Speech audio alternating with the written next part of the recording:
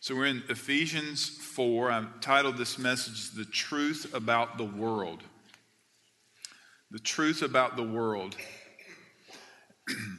And let me define world before I move any further today. The world is life apart from Christ. That can be individually, that can be collectively. It is simply life apart from Christ. So with that in mind, we now look at Ephesians 4. We're going to look at 17 through 19. Would you stand as I read?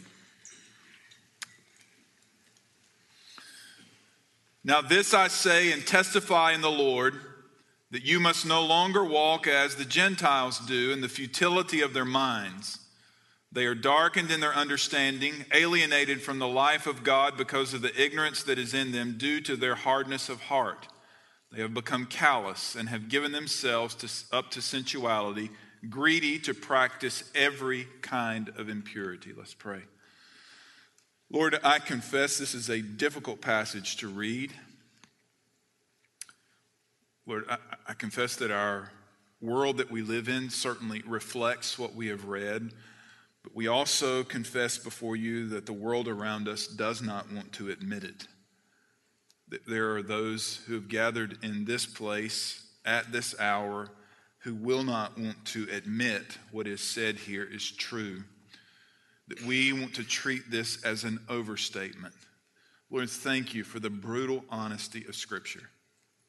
And I pray now that we truly will reflect on the truth about life apart from Christ. Speak to us, we pray now. In Jesus' name, amen. You can be seated. I just want to offer this before I get into this message.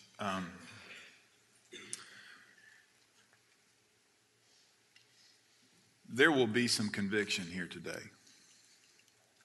Okay? And here's what I found in my years of preaching. When a sermon gets convicting, lots of people have to go to the bathroom. Okay? This is going to require my concentration today to stay on point and to not get off. So I'm asking, unless you just got to go, that you just hold your seat.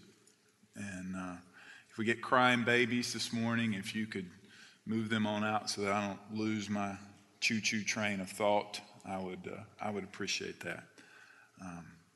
So with that said, folks, what we are entering into in Ephesians, really we've already started there, but it's really going to become clear that the rest of the letter to Ephesians is about two things. Put off the old self and put on the new self. Put off the old and put on the new. It all started with this verse 1 of chapter 4. It says, I therefore, a prisoner of the Lord, urge you to walk in a manner worthy of the calling to which you have been called. Now, what we're doing now, if you could argue the first 3 chapters of Ephesians are doctrine. I really would argue through Ephesians 4, verse 16, you have doctrine, though it's applied there. But what we have is applied doctrine. We're now going to heed what we believe. We're going to see the implications of what it means to be a follower of Christ. And what you have in verses 17 through 19 is an honest assessment of the world. It's an honest assessment of life apart from Christ. Now with that said, and I hope you'll see this at the end this morning as we draw this to a conclusion, this actually is a very hopeful teaching. It's hopeful in that here's what God is saying to us. You can live for Christ in the midst of a broken world. You can live for Jesus at a time, in a period, when things are utterly and completely upside down. That's where we live. We live in an upside down, broken, sinful world. Now, verse 17 begins with this. Now I say and testify in the Lord. Paul could have just said, now I say to you. But he says, I testify in the Lord. And this is a solemn reminder that what he is saying is from God. It comes with the authority of the Lord. So this morning I come to share with you, to preach the Word of God with authority. Not from myself or not from you, but authority from God. And there are three, at least three, there are more than three, but there are three possible negative responses that you can have to this sermon.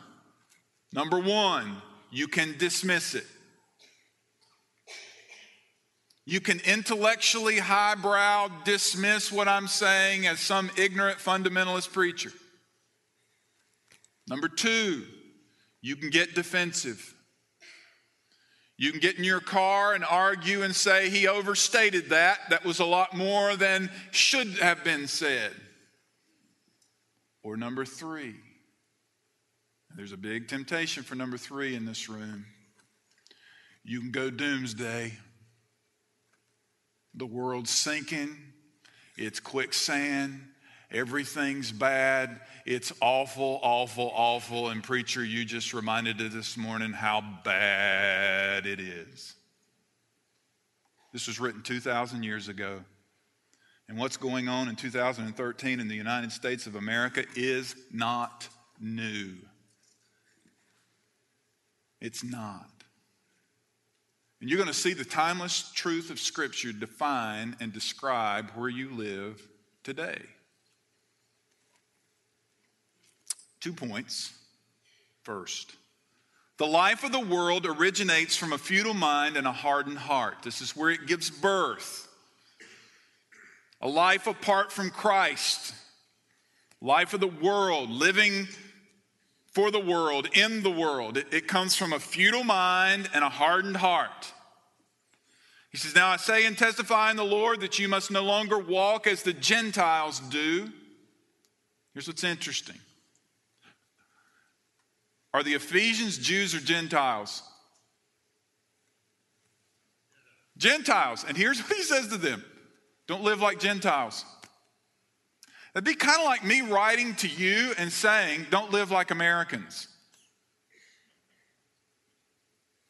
And you'd have to pause for a second and scratch your head and say, well, I am an American. Here's what he's saying. You are now a new people. You are a kingdom of priests. You are God's people. You are no longer defined as a Gentile, an American, a Southerner, a redneck, an intellectual, whatever the label you had on your life. If you are now a follower of Christ, you have a brand new label. And quit acting like that which you once were. Because here's what you once were. Whatever you fill in the blank with Gentile, you can put whatever label man has come up with. You can plug it in right there. And here's where they all live. In the futility of their minds. That means an empty way of thinking. Now listen very carefully what's going to come out. The next sentence is going to come out of my mouth. Futility of mind does not in any way, shape, fashion, or form mean you're dumb. You can have an incredibly high IQ and live in the futility of your mind. A futile mind is a mind apart from Christ. It means that the end pursuit, that which you are thinking about, that which you are pursuing, that which you are strategizing for is empty, whether you realize it or not.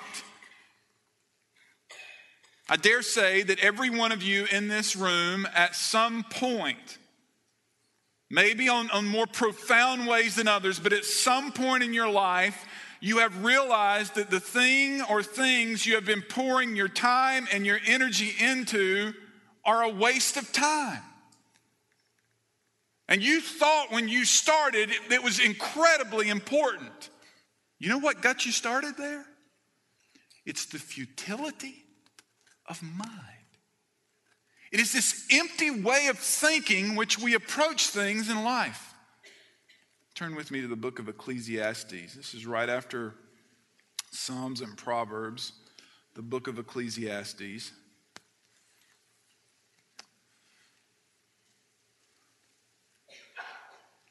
The book of Ecclesiastes is a depressing book without the very end. Very depressing. Because the point of Ecclesiastes is to show you, verse 2, vanity of vanities, says the preacher. Vanity of vanities, all is vanity. Now the word futile in Ephesians 4:17 and the word vanity here mean the same thing. Empty. Empty. Empty, empty. Everything is empty. Verse 7, all streams run to the sea, but the sea is not full. To the place where the streams flow, there they flow again. All things are full of weariness, and a man cannot utter it. The eye is not satisfied with seeing, and the ear filled with hearing. Now, this is a word picture that the river is running into the sea, and it never fills the sea up. It means, this image is that we as human beings, we pursue and we pursue and we pursue, but we never achieve. You say, well, yes, we do, Pastor. We achieve. Oh, do you really? So it's enough when you finally achieve that thing which you're after. It was enough. So I'll use myself. So when you catch the 10-pound bass, that's enough. So why do you go again? What's driving you? What are you pursuing? This endless pursuit, one author wrote, this pursuit blossoms, but it never produces fruit. It smells good, it looks good, but it never produces that which you're after, that which you're longing for. So this begs the question, why do you continue to pursue? If it's futile, what's driving you? Now, this is scary stuff. This is why we get defensive. This is why we want to get dismissive, because we don't want to admit what continues to be said here. They are darkened in their understanding, alienated from the life of God because of the ignorance that is in them due to their hardness of heart. I'm back in Ephesians. I want you to turn with me to chapter 2. Chapter 2. Let's look at verses 1 through 3 and then verse 12. And you were dead in the trespasses and sins in which you once walked, following the course of this world, following the prince of the power of the air, the spirit that is now at work in the sons of disobedience, among whom we all once lived in the passion of our flesh, carrying out the desires of the body and the mind, and were by nature children of wrath, like the rest of mankind. Verse 12, remember that you were at that time separated from Christ, alienated from the commonwealth of Israel, and strangers to the covenants of promise, having no hope and without God in the world. Now, this is the truth about your spiritual state. And what Paul does here, he hints at how you got there and why you are at this state to where you're alienated from God and how you're at this state to where you are by nature children of wrath. But what he does in verse 18 is he goes deeper and he explains this condition more. So let's go back to verse 18 and let's break it apart. You're darkened in your understanding. Here's what it means. You are unable to understand. Or you could translate it this way. You're not ready to learn. You're not ready to learn. So I watch you when I'm preaching, by the way. So the people I'm talking to right now are already not paying me attention. But I got about 5 minutes into this and some people just went, whoop. Now they went there for a couple of reasons. One is this started convicting them right off. So the easy thing was to stop paying attention. Here's the other reason people stopped paying attention to me. They are not ready to learn.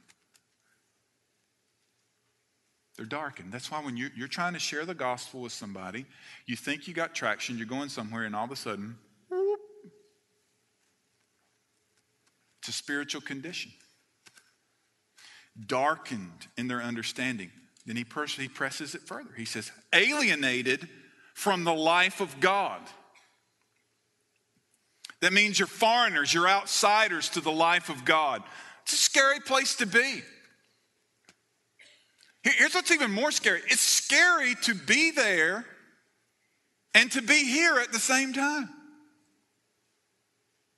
That there are those of you sitting in this room right now who look around when people are singing, all I have is Christ, all I need is Christ, and you're thinking, what is wrong with these people? What do they do? I don't get that. I don't understand that. Let's just be honest. I don't want that. Why? Because here's the frightening truth. You're alienated from the life of God. You're an outsider. You're looking in, but you're an outsider.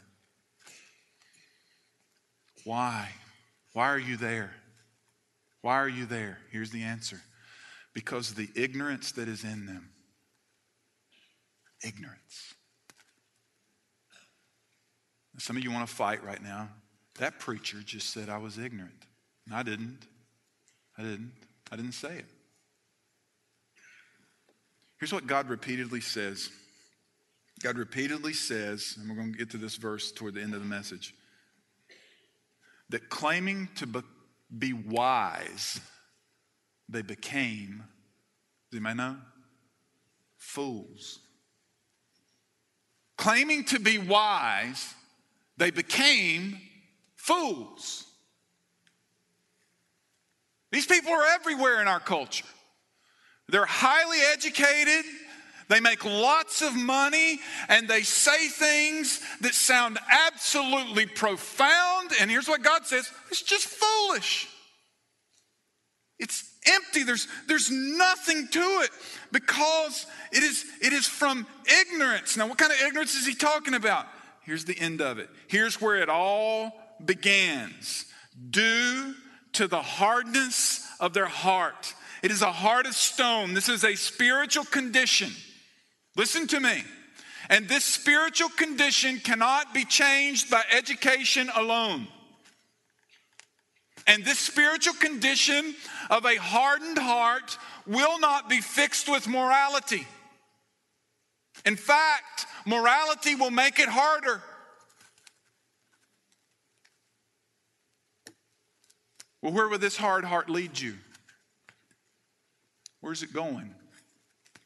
If it is not changed, where will this spiritual hardened heart lead? Now, here's where it gets scary. Here's where it gets frightening. Here's why you're afraid in our culture. Because for the first time in our culture, we're seeing verse 19 lived out. We're seeing it happen. The life of the world becomes, it doesn't start here, but it becomes this. It becomes an increasing selfish, sinful pursuit.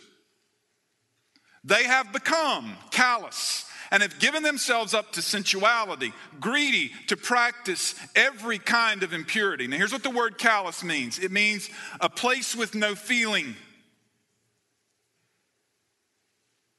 What have people become callous to? It means they have lost the feeling of shame.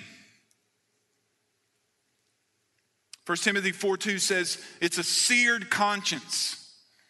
That their conscience has been burned over to where they don't feel anymore. And as a result of this calloused, hardened heart, they have handed themselves over to sensuality, to licentiousness. Now track with me here. I'm not attacking anything personally. You do the math in your own mind and you come to your own convictions. But you got to track with me here. Disney is based on morality. There's no God in Disney at all. But there's a sense of a semblance of morality. But that morality is not Godward. Didn't come from God. It is not based on any kind of Godward idea. It's godless. Study Walt Disney and you'll find out. It is a godless morality. So we bring this young lady into this godless morality. And we heighten her in our culture to where as an adolescent she reaches fame. And then 2 weeks ago, does an absolute sensuous, incredible act in front of the whole world at 20 years old, and everybody's going, oh! I want you to listen to what she said. I'm quoting Miley Cyrus herself. You listen carefully to her words. What's amazing is, I think now, we're 3 days later and people are still talking about it. They're overthinking it. You're thinking about it more than I thought about it when I did it. Like I didn't even think about it because that's just me.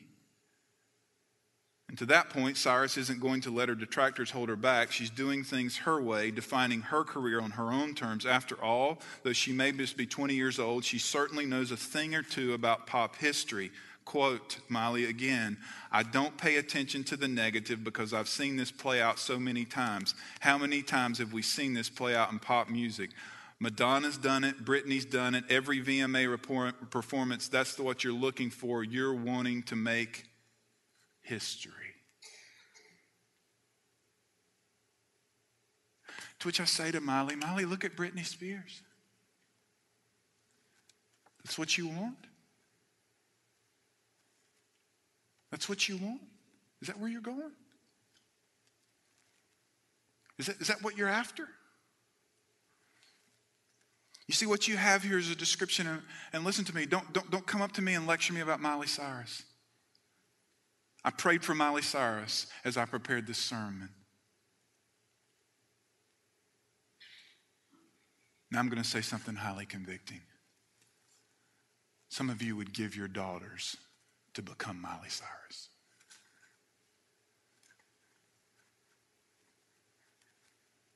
Why? Because in the end, here's what we want. I just want to make history. And I'll do whatever.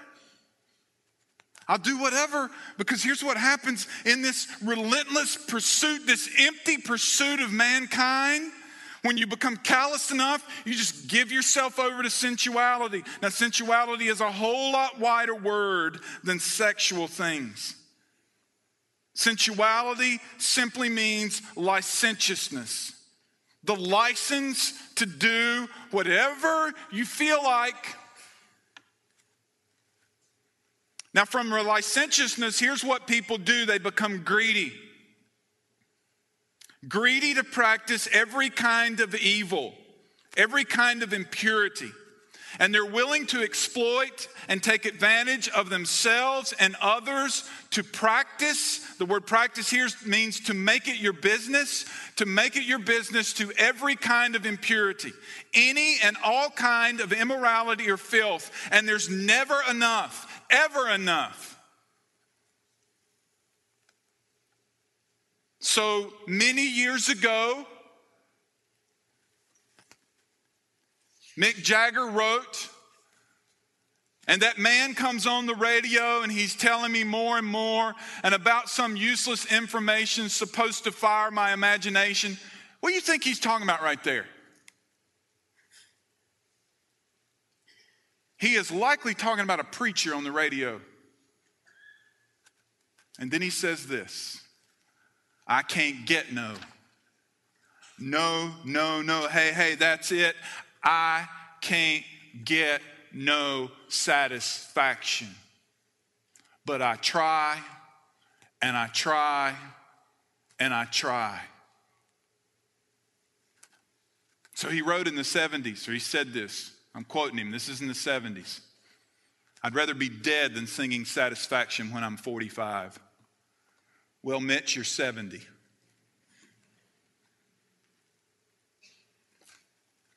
Why did he say that as a young man? I'd rather be dead than singing this song. Here's why. Because the very song itself is a testimony to the very nature of his heart.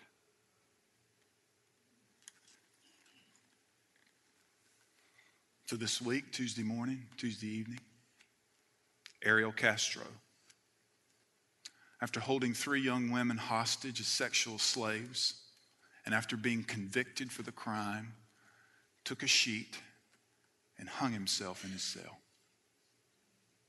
Why? Because he tried, and he tried, And he tried. But he can't get no. He can't get no satisfaction. And you say, well, preacher, we're not Ariel Castros. Listen to me. Ariel Castros are living on your street. They just haven't given themselves yet the freedom to do what he did.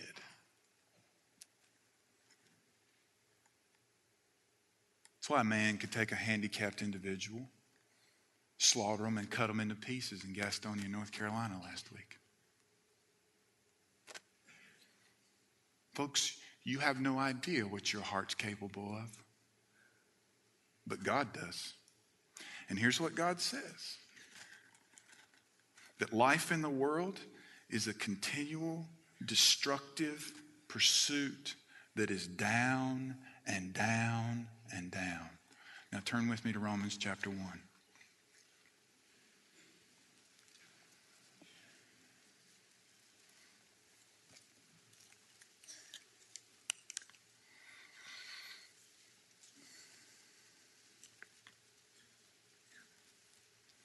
For the wrath of God, verse 18, is being revealed from heaven against all ungodliness and unrighteousness of men who by their unrighteousness suppress the truth.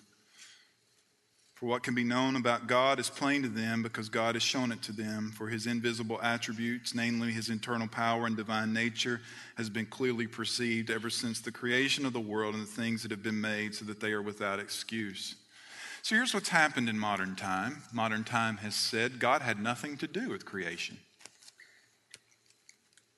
So here's the inevitable conclusion, folks. If you reject that God had nothing to do with creation, you're rejecting the one thing God has made clear to everybody, is that he created the world. And when you reject that one thing, you are in trouble. Big trouble. So this is where we are, verse 26. For this reason, God gave them to dishonorable passions. Do the math here. Here's how you got there. God gave them.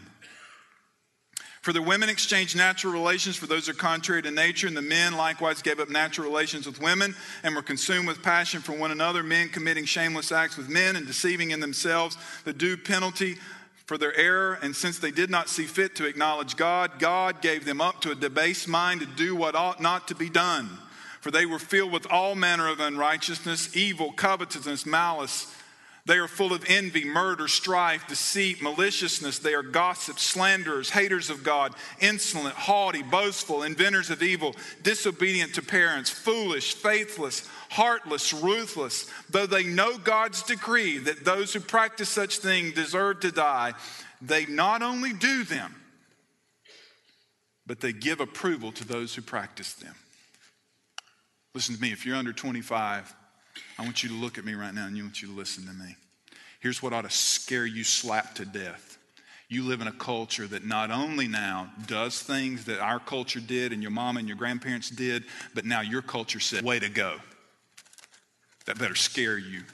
You better sit up on the edge of your seat and you better be scared to death, because here's what the evidence of that is. That is evidence of God's judgment. Folks, it isn't coming. Stop saying that. It's coming. Quit saying it's coming. It's here. It is here. Now here's what some of you are doing right now. I ain't ever coming back here ever again. I can't believe somebody would preach like that in the 21st century. How dare you say something like this? Now you doomsdayers, you listen to me. Romans 1 is here. But following Romans chapter 1 is Romans chapters 2 through 16. And here's what we're not going to, by the way, this is not a trap door I'm like going to come up out of sometime.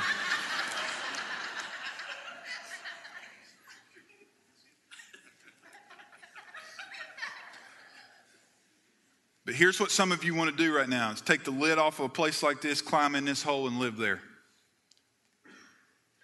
Ephesians 4:17 says, don't keep living like the Gentiles. who are destroying themselves. But you live like who you are. You are followers of Christ. So here's the so what this morning. Here's the conclusion. Here's the application.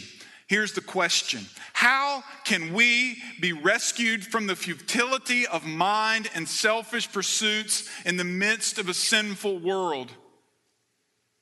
How? I'm going to read a quote. This man's name is David Foster Wallace. Quote, "Everybody worships.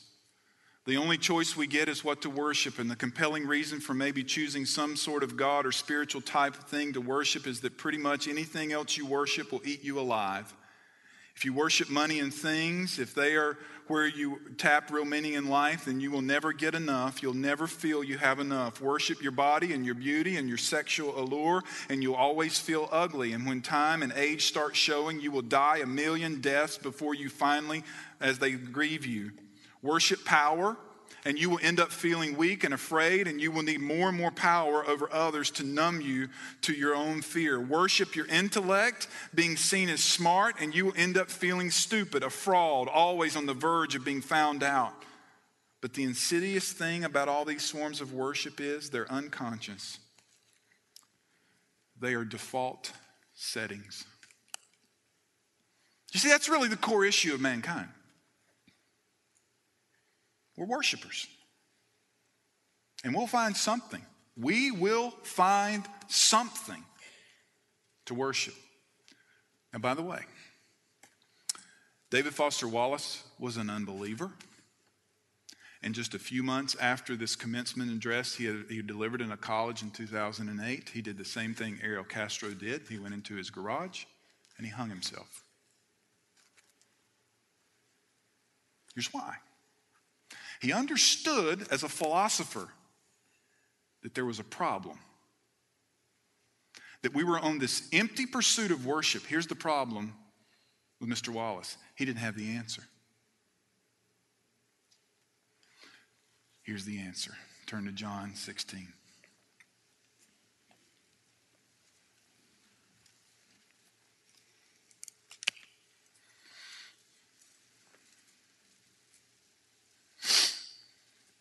John 16, verse 33. "I have said these things to you, that in me you may have peace.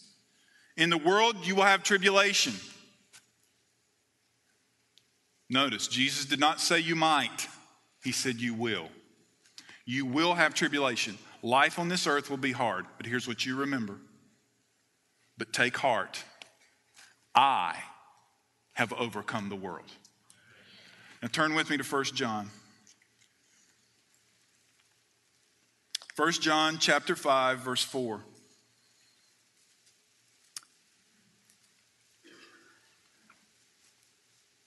So Jesus says he's overcome the world. That means he has overcome this hardened, calloused, sinful pursuit of self.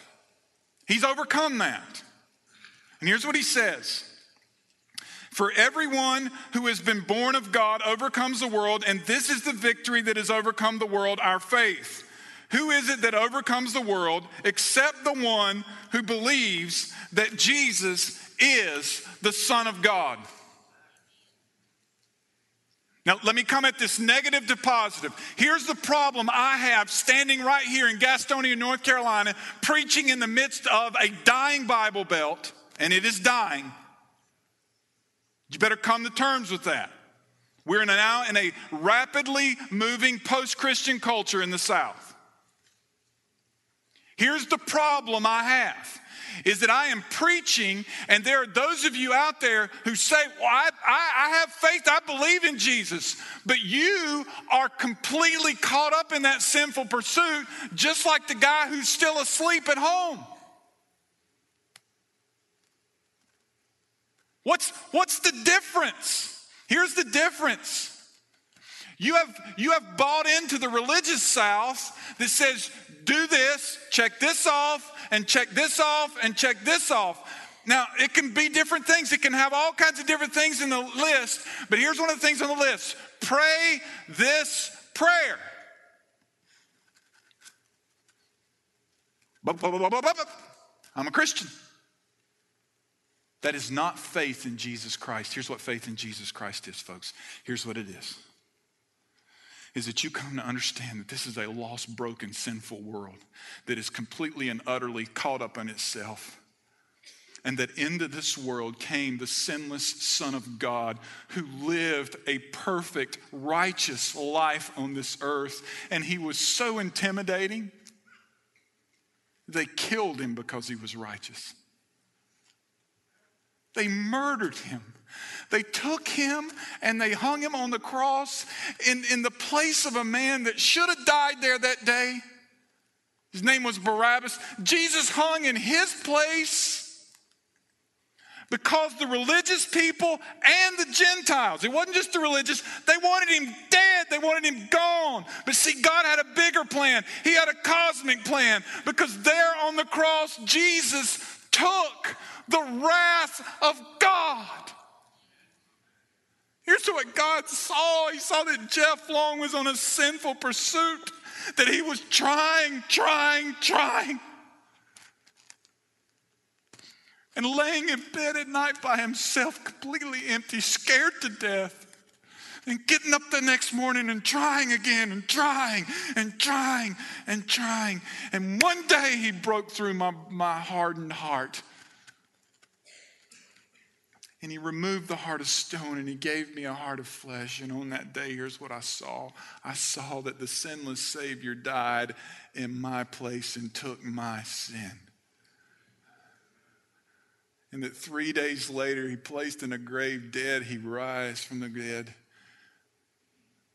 showing that he is the one who has overcome the world. All religions are the same. Nope. Only one have a resurrected Savior. Only one has overcome the world. And his name is Jesus Christ. And he didn't formulate some list for you to check off and some oppressive thing for you to have to do to get to him. He came to you. In the midst of your brokenness, in the midst of your lostness, he came to you. And here's what the Bible says. All who call on the name of the Lord, all who believe on the Lord Jesus Christ, all who look to Christ as the only hope for their salvation, all who come to him will no wise be cast out. The big conclusion of where he's going in Romans 1, which, man, that is a depressing chapter. It doesn't get any better in 2 and 3. And then it comes down to this conclusion. All have sinned and fall short of the glory of God. But thanks be to God that God demonstrated his own love toward us, that while we were yet sinners, Christ died for us. You believe that, friend, and new life. The veil is lifted. So here's the choice today. This is the choice. And some of you sadly are going to choose what I'm about to say. Here's the choice. Believe on the Lord Jesus Christ and be saved, or continue your futile pursuit. And if you're going to, this is going to scare some of you what I'm going to say, but there's meaning behind what I'm going to say. If you're going to continue the futile pursuit, do it with all you've got. Pour everything you've got into it, friend. Go for it. Go harder than you've ever gone before. Because today you have heard the clarity of it. Quit playing the religious game. Cast it all off and go. And see if it works. And one day when you walk up in your lonely bed with nobody else there, here's what you remember. Christ died for you, friend. He died for you. He died for your sin, and he alone can change you. You don't need to do better. That's the last thing you need to do is do better. You need to be changed. You need to be born again. And that is through Christ alone. Now look in verse 17 again, chapter 4. Here's where we're going for the next several months. Here's where we are headed in the rest of the study of the book of Ephesians. Now this I say and testify in the Lord, you must no longer walk as the Gentiles do. So, young person, old person, whoever you are, if you're in Christ, you are now a new creation. And Jesus Christ did not redeem you to keep living like a pagan. He did not redeem you to continue to live an empty, futile life. He has saved you for purpose. He has redeemed you for purpose. So put off the old self, put on the new self who is in Christ, and follow him. Now listen to me. Those of you who are thinking, okay, well, preacher, I'm not Miley Cyrus, and I don't drink and do all the kind of things. Here's where we're going the next few months. You ready? Tell the truth. Quit lying at work and tell the truth. That's what a Christian does. Quit exploding on your children in anger and respond in love, because that's what a Christian does. That's the kind of nitty-gritty it's going to get into, and what it means to put off the old and put on the new and quit thinking and living like a Gentile, but follow Christ in your life. Let's pray. Lord, thank you for your word. Thank you for speaking. Now, God, I cry out to you on behalf of every hopeless soul in this room, that they will believe on Jesus Christ and be saved. That even now, if they have not already, that they would confess before you that they are utterly sinful and they are in deep need of a Savior, and that they believe that Jesus Christ is the only one that can save them from their sin. May throughout this room there be people who are expressing repentance to you and crying out to you for salvation.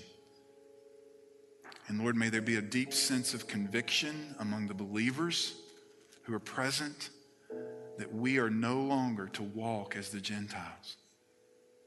It's not just about our behavior. It's much deeper, God. It's about what we think. That you have changed everything about us, God. And I pray that we would believe you and own what we claim to believe this day. Do your sovereign work among us. Do your saving work among us, God. Save people here. And those who are saved, may it have utter effect on their life. Lead us as we respond now. In Jesus' name, amen.